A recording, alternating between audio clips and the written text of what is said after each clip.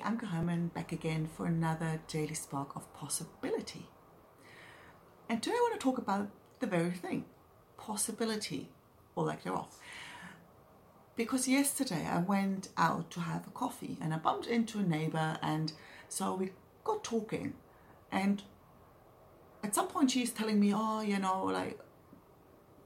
got this dog phobia. I can't do whatever because I've got a dog phobia. And I looked at her and I'm like, that's weird because you've got a dog.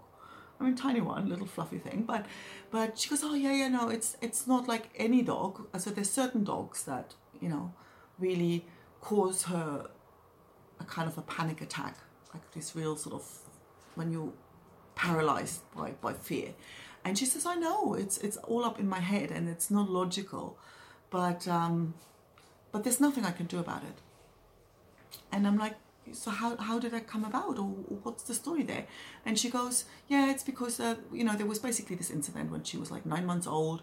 This big German Shepherd had run her over and didn't really do anything, but she got frightened and her mum really freaked out, and her mum had a fear of dogs. And so when she says, I've been to therapy and they got me to kind of go out and play with dogs, and that didn't really work.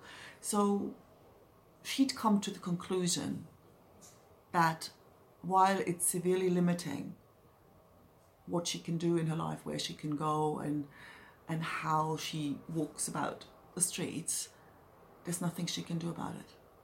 That's a trauma, and there's just nothing that can fix that. And so she did an awesome job to show her daughter that she didn't have to feel the same way. So she managed not to pass that fear on to her daughter, which is awesome. But for herself, she feels like that's just something I have to live with. And I've heard something similar from my mum. She's got that thing about mice.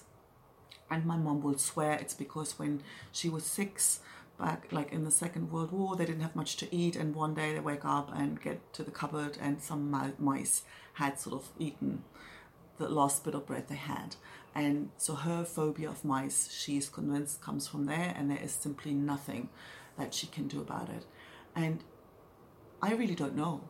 I mean, I'm fortunate enough to not have had any phobias of that kind, so I can't really say.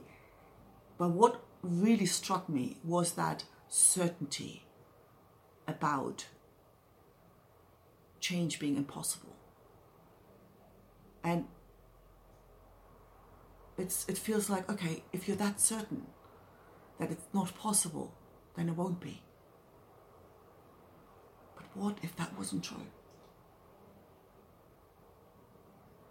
And it's not only for phobias. I hear it all the time. Oh, I'm not good at tech. All that tech stuff, I'm really not good at it.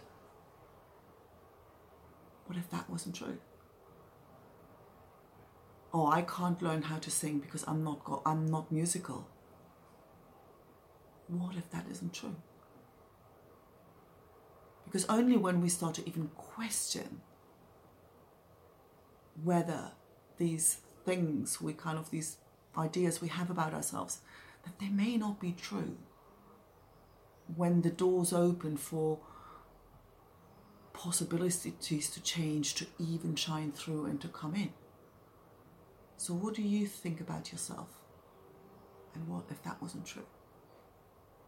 See you tomorrow.